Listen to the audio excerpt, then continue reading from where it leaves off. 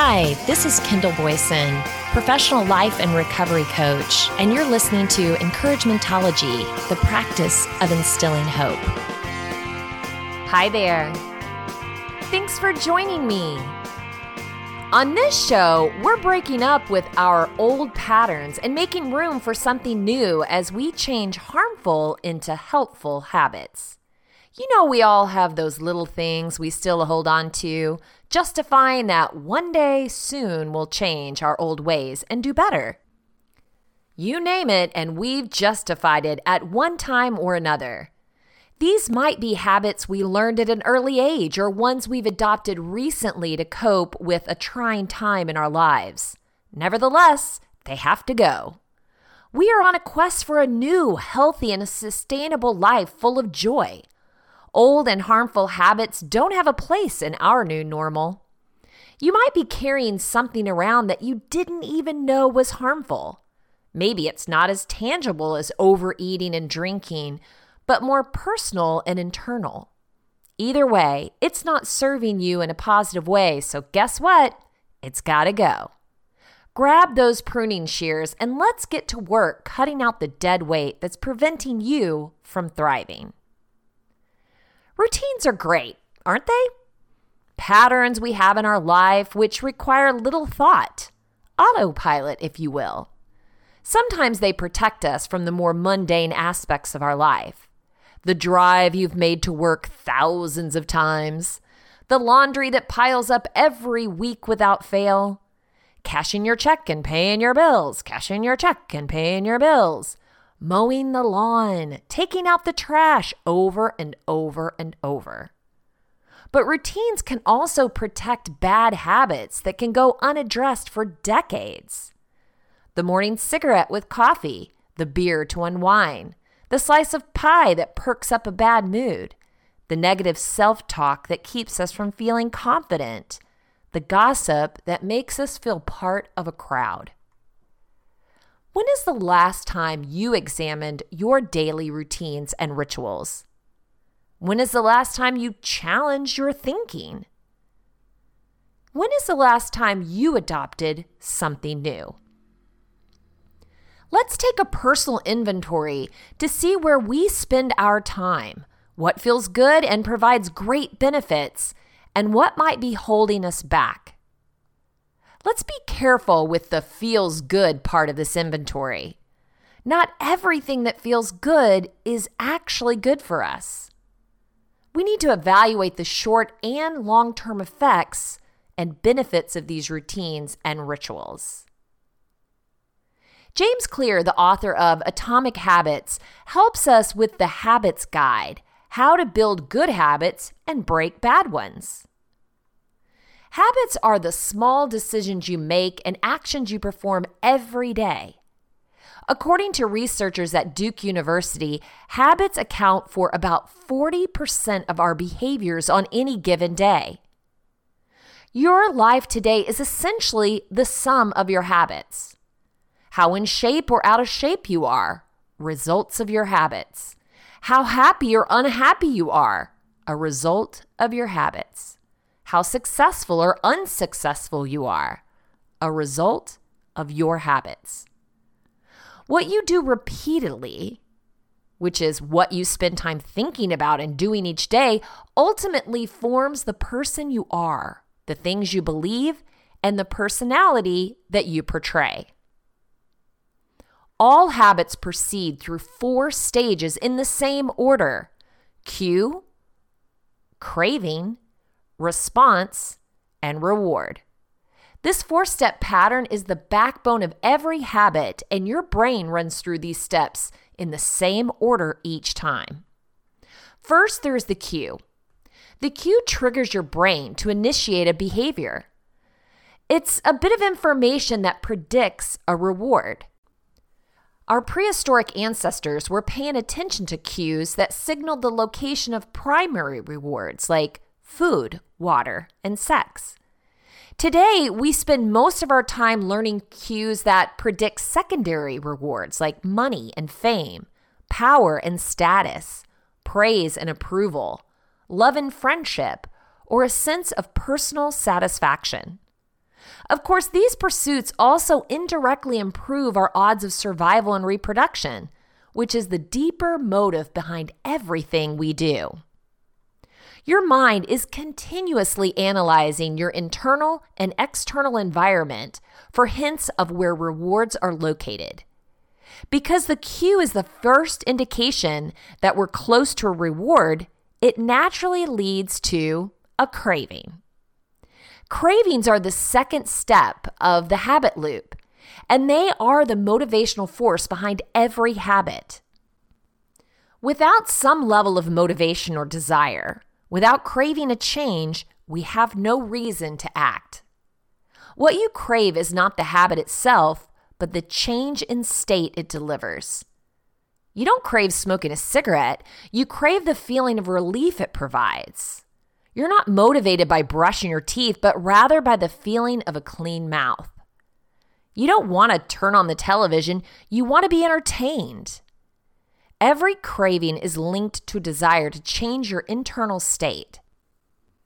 Cravings differ from person to person. In theory, any piece of information could trigger a craving, but in practice, people are not motivated by the same cues. For a gambler, the sound of a slot machine can be a potential trigger that sparks an intense wave of desire. For someone who rarely gambles, the jingles and the chimes of the casino are just background noise. Cues are meaningless until they're interpreted. The thoughts, feelings, and emotions of the observer are what transforms a cue into a craving.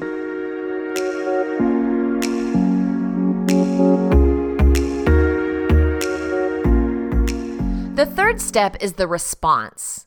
The response is the actual habit you perform, which can take the form of a thought or an action. Whether a response occurs depends on how motivated you are and how much friction is associated with the behavior. If a particular action requires more physical or mental effort than you're willing to expend, then you won't do it.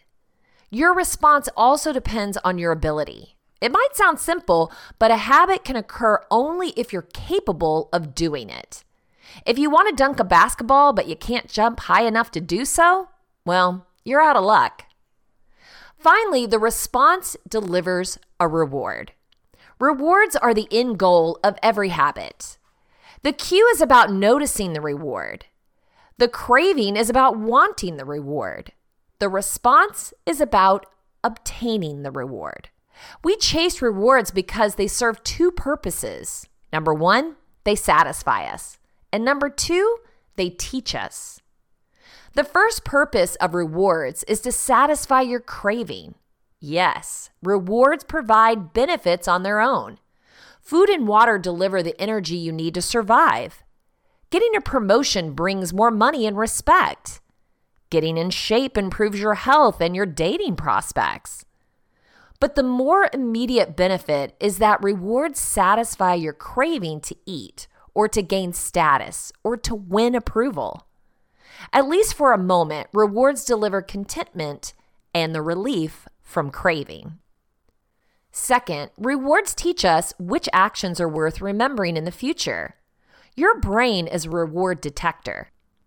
As you go about your life, your sensory nervous system is continuously monitoring which actions satisfy your desires and deliver pleasure. Feelings of pleasure and disappointment are part of the feedback mechanism that helps your brain distinguish useful actions from useless ones. Rewards close the feedback loop and complete the habit cycle. If behavior is insufficient in any of the four stages, it will not become a habit. Eliminate the cue and your habit will never start. Reduce the craving and you won't experience enough motivation to act. Make the behavior difficult and you won't be able to do it. And if the reward fails to satisfy your desire, then you'll have no reason to do it again in the future. Without the first three steps, a behavior will not occur. Without all four, a behavior will not be repeated. The cue triggers a craving, which motivates a response, which provides a reward, which satisfies the craving, and ultimately becomes associated with the cue.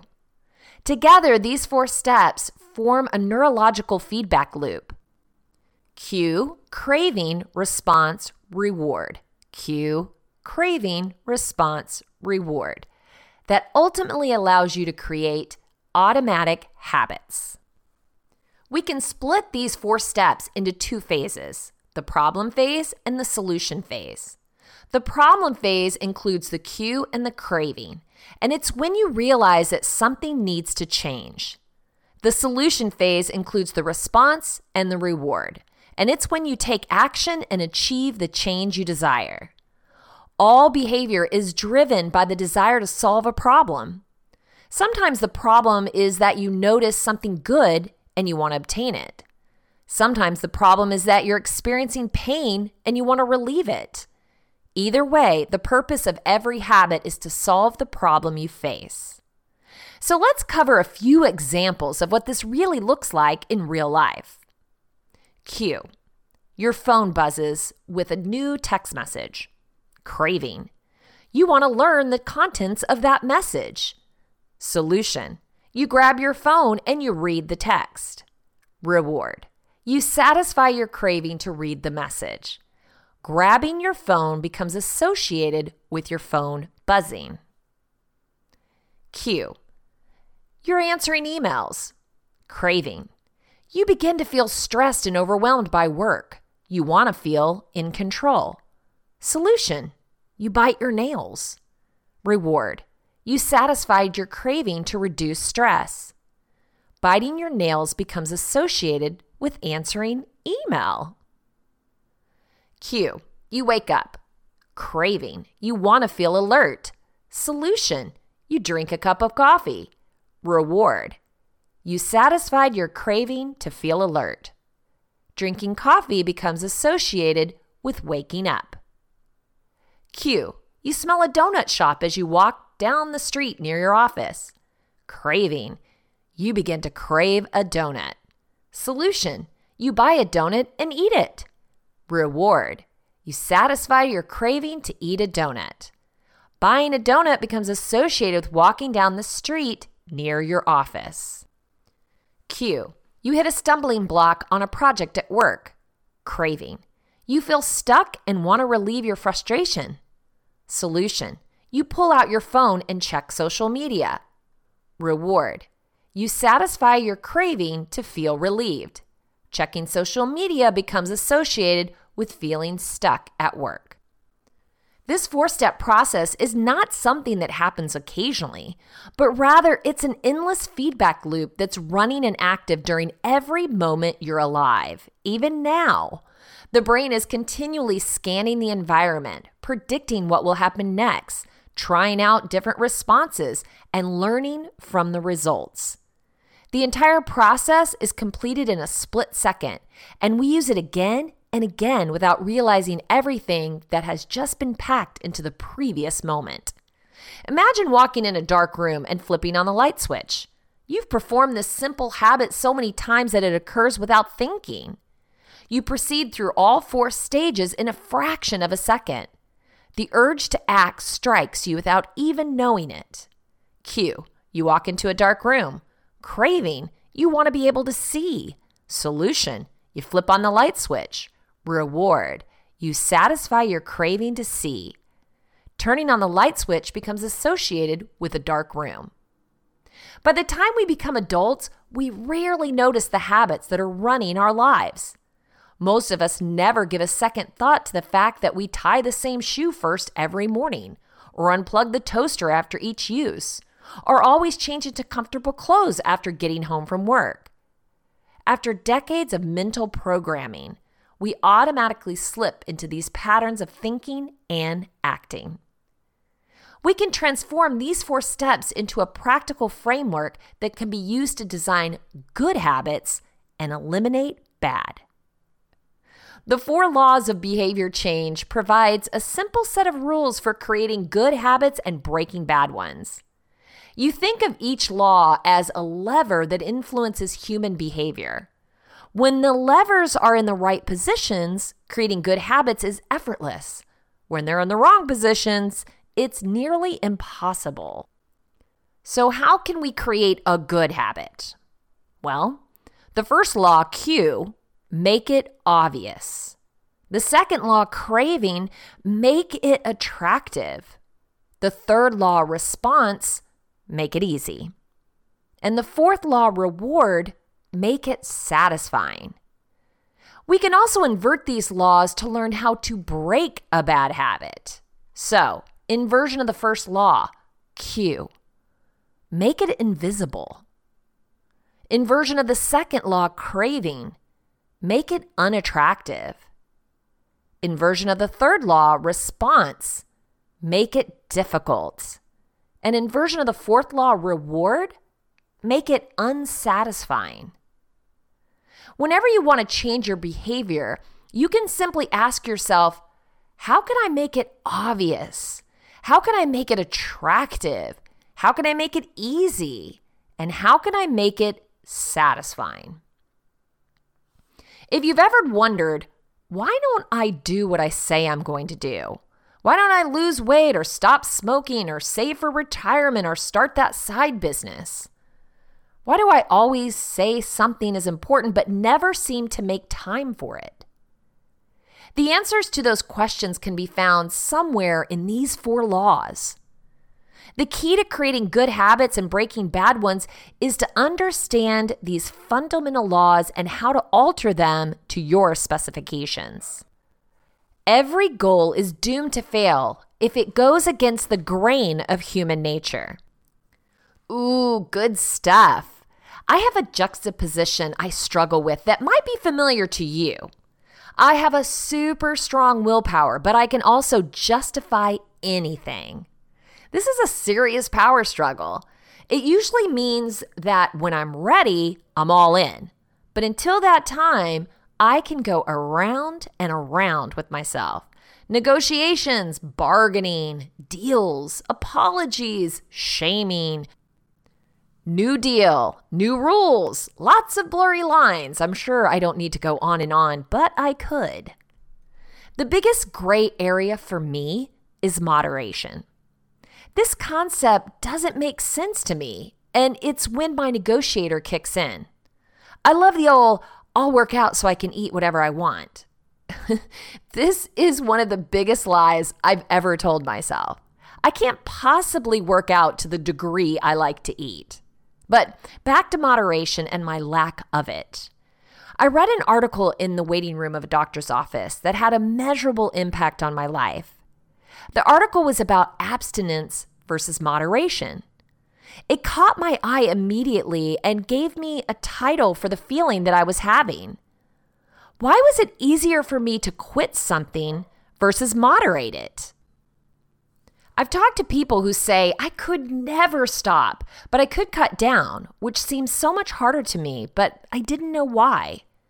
My mind doesn't wrestle with the words no or none, but yes and a little sends it spinning. I want to see how it sits with you, because if you're like me, abstinence is really a freeing concept.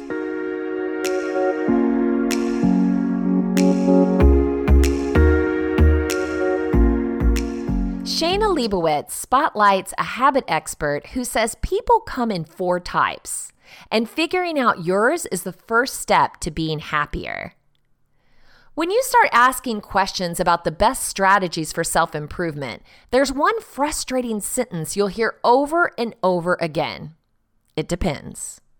It can sound like a cop-out, but in reality, no blanket technique will help everyone lose weight, start exercising, be more productive, or spend more time with their family. It depends on things like your personality, upbringing, and biological predispositions.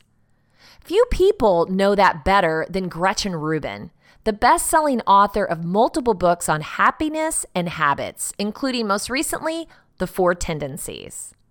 But, and this is a big but, Rubin has taken "it depends" one step further by giving people specific strategies that she says will work for them based on their personality type.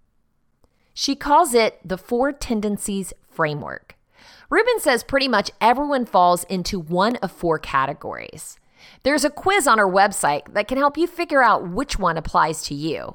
But Rubin says most people can tell which type they are just by hearing the brief description of each one. The 4 tendencies are based largely on how you respond to outer and inner expectations. And here's how it works. Upholders generally meet both inner and outer expectations, meaning they don't let others or themselves down. Rubin says she's an upholder. For example, she wakes up every day at 6 a.m.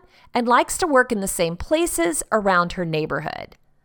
Upholders usually have an easier time forming habits than other people do, but they can still struggle. Questioners meet only inner expectations. They push back against and question all expectations. Above all, they do something only if they think it makes sense. They hate anything arbitrary. As Rubin writes in Better Than Before, questioners resist rules for rules' sake. Questioners often remark, I can keep a resolution if I think it's important, but I wouldn't make a New Year's resolution because January 1st is a meaningless date. Obligers meet outer expectations, but not always inner ones. In other words, they usually need some form of external accountability. Maybe that means taking a class with mandatory homework assignments or joining a sports team with regular practice sessions. Rebels resist both inner and outer expectations. They value authenticity and self-determination. Rubin says that if you ask a rebel to do something, they will likely resist, which can be frustrating for the people asking. Knowing your own and other people's tendencies can make life easier. Rubin has found that most people fall into the obliger category. Rebels tend to be the smallest group. Once you've figured out which tendency best describes you, you can pinpoint habit-forming strategies that will work for you. For example, an obliger might want to find a workout buddy who meets him at the gym every morning. The prospect of disappointing the buddy might be enough motivation to work out. Knowing someone else's tendency is equally useful because you can frame that habit you want them to start in a way that's compelling to them. If you're trying to change a habit like you're trying to exercise more or you're trying to get someone else to do something like turn in a report on time, it's really helpful to know their tendencies because then you know what buttons to push. I think I'm an upholder, but need to be an obliger to make something stick. I'm a creature of habit to some degree, but I like a plan. I like to make a plan, and I get somewhat anxious if there is no plan. I used to think I was a fly by the seat of my pants kind of girl. Spontaneous and laid back. Nope. In all honesty, that might be the furthest thing from the truth. Routines give me that sense of plan. I've worked from home for over a decade, and the only way that works is by following a routine and forming good habits. This makes me happy to accomplish something that I set for myself. Let's learn a little bit more about happiness and habits from Gretchen Rubin. I'm Gretchen Rubin, and I study happiness and habits, the little things people can do as part of their everyday life in order to be happier.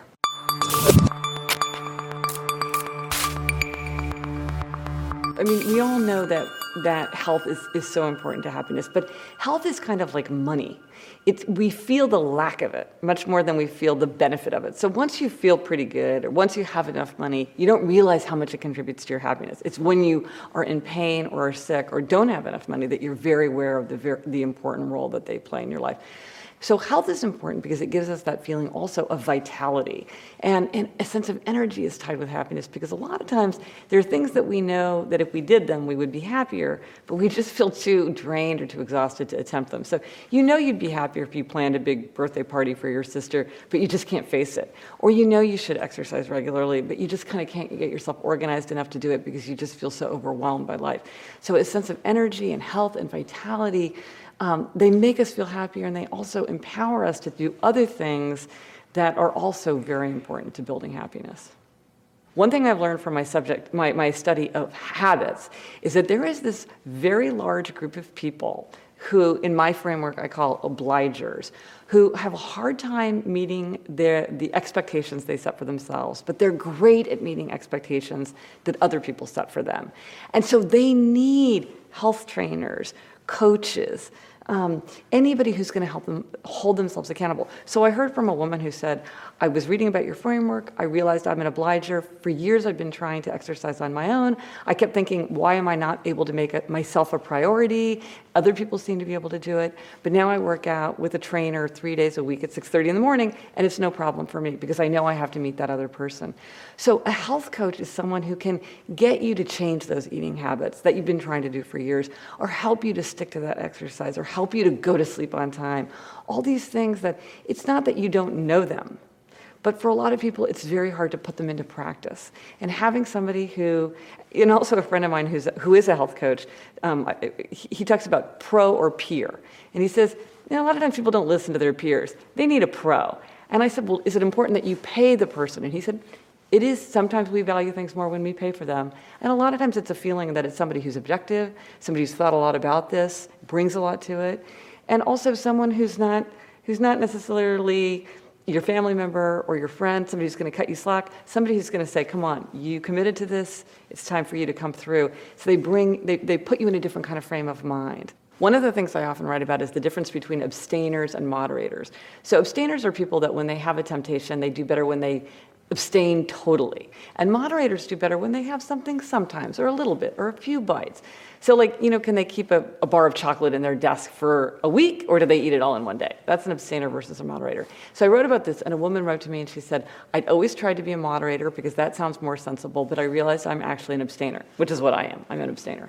And she said, I've lost 70 pounds because I gave up flour and sugar, and it's not even hard for me.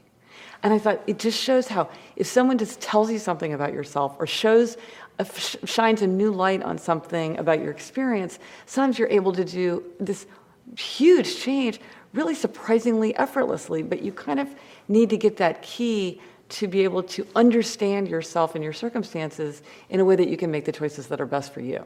The more I look at happiness, the more I see, that your physical experience colors your emotional experience colors your physical experience. All these things are bound together. And also the thing about the body is that sometimes we focus on trying to change our thoughts and our minds. It's hard to change our thoughts. It's much easier to change our outward actions. And so sometimes by focusing on outward actions and the things that you can you can't control your boss, but you can control whether you go to bed on time.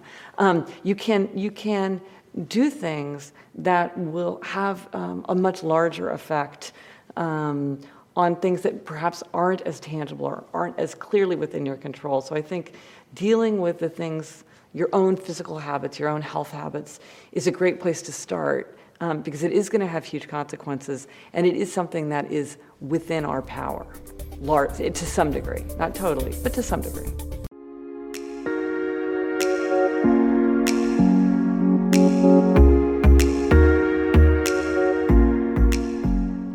We've talked recently about decluttering the mind, and James Clear explains that idea when it comes to habits. How to declutter your mind and unleash your willpower by using Bright Lines rules. Pretty interesting. You have the right to remain silent. Anything you say or do can be used against you in a court of law. You have the right to an attorney. If you cannot afford an attorney, one will be appointed to you. Do you understand these rights as they have been read to you? You're right. This is the Miranda warning. In the spring of 1966, a man named Ernesto Miranda was arrested in Phoenix. The police had very little to go on, but they suspected Miranda of kidnapping and raping an 18-year-old woman 10 days earlier. The officers interrogated Miranda for 2 hours and were rewarded for their effort. Miranda admitted to the rape charge and signed a confession paper. There was just one problem. During the interrogation, Miranda had been alone, and at no point was he informed that he had the right to legal counsel. When the case went to trial, Miranda's written confession was used as evidence. He was quickly convicted, but his lawyer appealed because Miranda had never been informed of his rights, and thus, according to his lawyer, the confession was non-voluntary. The Arizona Supreme Court upheld the decision, but eventually the case made it to United States Supreme Court. The United States Supreme Court overturned the Miranda ruling by a vote of 5-4 because the person in custody must, prior to interrogation, be clearly informed that they have the right to remain silent and that anything they say will be used against them in court. They must be clearly informed that this is a right to consult a lawyer and to have a lawyer with them during interrogation, and that if they don't have a means to a lawyer, one will be appointed to represent them. The Supreme Court had just created a bright line rule. A bright line rule refers to a clearly defined rule or standard. It's a rule with clear interpretation and very little wiggle room. It establishes a bright line between what the rule is saying and what it's not saying. The Miranda ruling is one example. If a police officer fails to inform a defendant in custody of their rights, then the suspect's statements are not admissible in court. Plain and simple, clear and bright. Most of us could benefit from setting brighter lines in our personal and professional lives. Consider some common examples. We might say we want to check our email less frequently. We might say we want to drink more moderately. We might say we want to save more for retirement. We might say we want to eat healthier. But what do these statements really mean? What does it mean to check email less frequently? Are you going to try to do better about it and hope that works out? Will you set specific days or certain times when you will be unavailable? Will you check email on the weekends? Will you process email only on your computer? What exactly is moderate drinking? Is it 1 drink per week? 5? 10? We haven't defined it, so how will we know if we're making progress? What does it mean to save more? More is not a number. How much is more? When will you save? Every month? Every paycheck? What does eating healthier look like on a daily basis? Does that mean you eat more servings of vegetables? If so, how many? Do you want to start by eating a healthy meal once per day? Twice? Every meal? It can be easy to make promises like this to yourself, but they don't create bright lines. Fuzzy statements make progress hard to measure, and the things we measure are the things we improve. Now, do we need to measure every area of our lives? Of course not.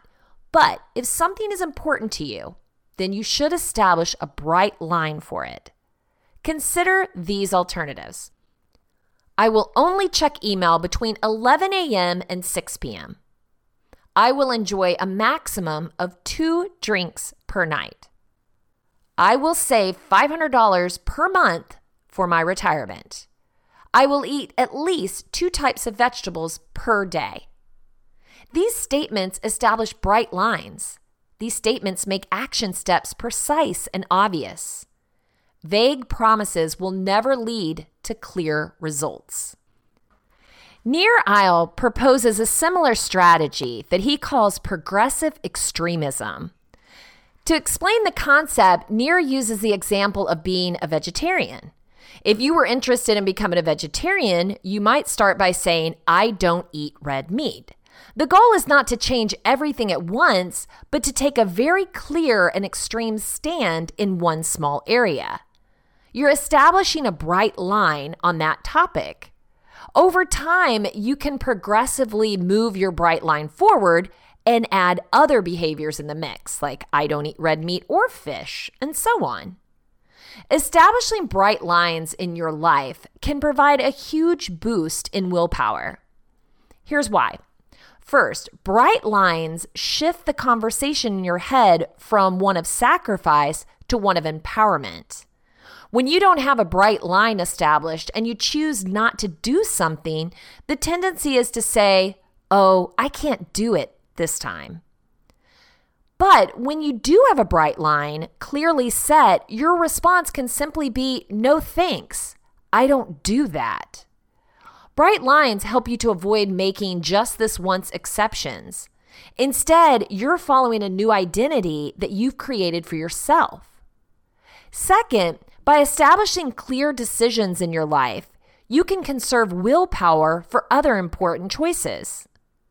Here's the problem with trying to make daily decisions in muddy water. Without bright lines, you must decide whether a situation fits your standards every time. With bright lines, the decision is made ahead of time. Because of this, you're less likely to suffer from decision fatigue and more likely to have willpower left over for work, relationships, and other healthy habits. Let's hear a little bit more from Nir Eyal on habits or routines. A daily habit that is not negotiable. I think that, the reason I'm hesitating is that I think there's a difference between habits and routines. Okay.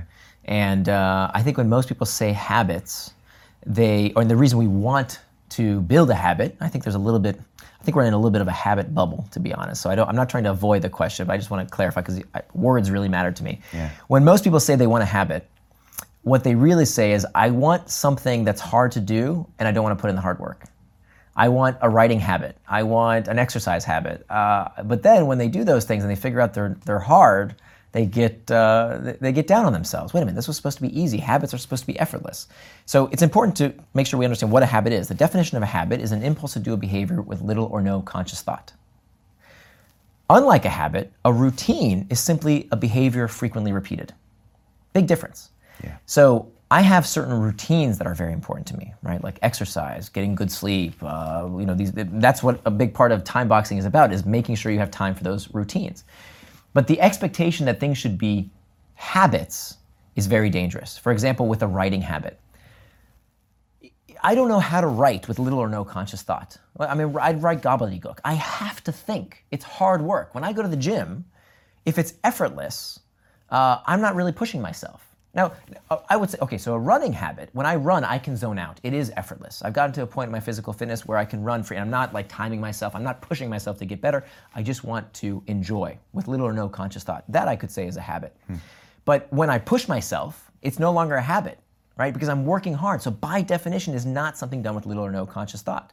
So I think it's important that a lot of people get tripped up around this. They think, okay, I'm going to start this or that habit without realizing that every habit starts as a routine, but not every routine can become a habit. Many things will never, ever become a habit. And that's okay. We should just know to expect that certain behaviors, by definition, will never become effortless, will always require hard work. That's just part of the process. No, and I appreciate you clarifying that as well. And so your non-negotiable routines are, you're active every day, your sleep is really important to you. I mean, there's certain things. Writing time. So I have time in my calendar. So when I travel, you mentioned travel, context changes our behavior. So I plan ahead for this. I know that when I travel, I'm promoting the book right now, so my schedule is determined by my publicist right now. Right. So of course I have to give up on certain routines while I'm away from my home base. But when I'm at home, I'm very strict about my calendar. Now, that doesn't mean I sometimes don't get distracted, right? The definition of becoming indistractable doesn't mean you never get distracted. It means you don't keep getting distracted by the same things again and again. You're the kind of person who strives to do what they say they're going to do. Right. So there's this quote that says that the definition of insanity is doing the same thing expecting different results. So I used to get distracted the same way all the time, right? So the point of becoming indistractable is that you can look at that distraction and say, okay, why did I go off track? There's only 3 reasons: external trigger, internal trigger, or a planning problem. And you stop getting distracted by the same things like a dummy. I used to, constantly get distracted by the same things. Now I do something about it, right? So when I have that time box calendar, when I have my routines that, like writing, like exercise, like quality sleep, if I do fall off track, now I know why, and I can fix it the next time.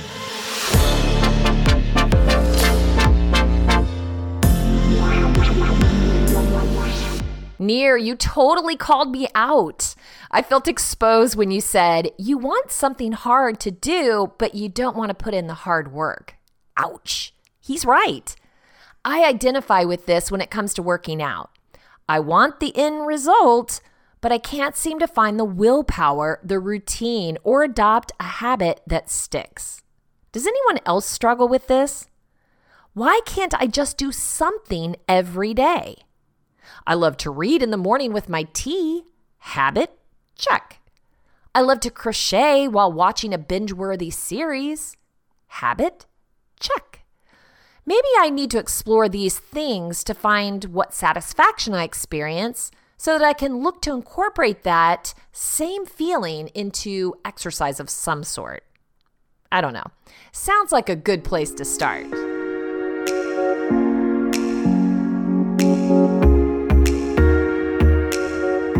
If you want to share Encouragementology with a friend who needs to know they're not alone in this journey of self-discovery, you can visit encouragementology.com or anywhere you stream your content to receive this episode and all others. Follow us on Facebook and Instagram for additional encouragement throughout the week. So I challenge you. Conduct a personal inventory to identify those routines and rituals that are holding you hostage. Develop their replacement by understanding what new helpful habits you need to adopt. Break them to make them. I know you can do it. Thank you for listening to Encouragementology with Kendall Boyson, where we find positive ways to handle some of life's challenges. I stumbled through until the path was clear.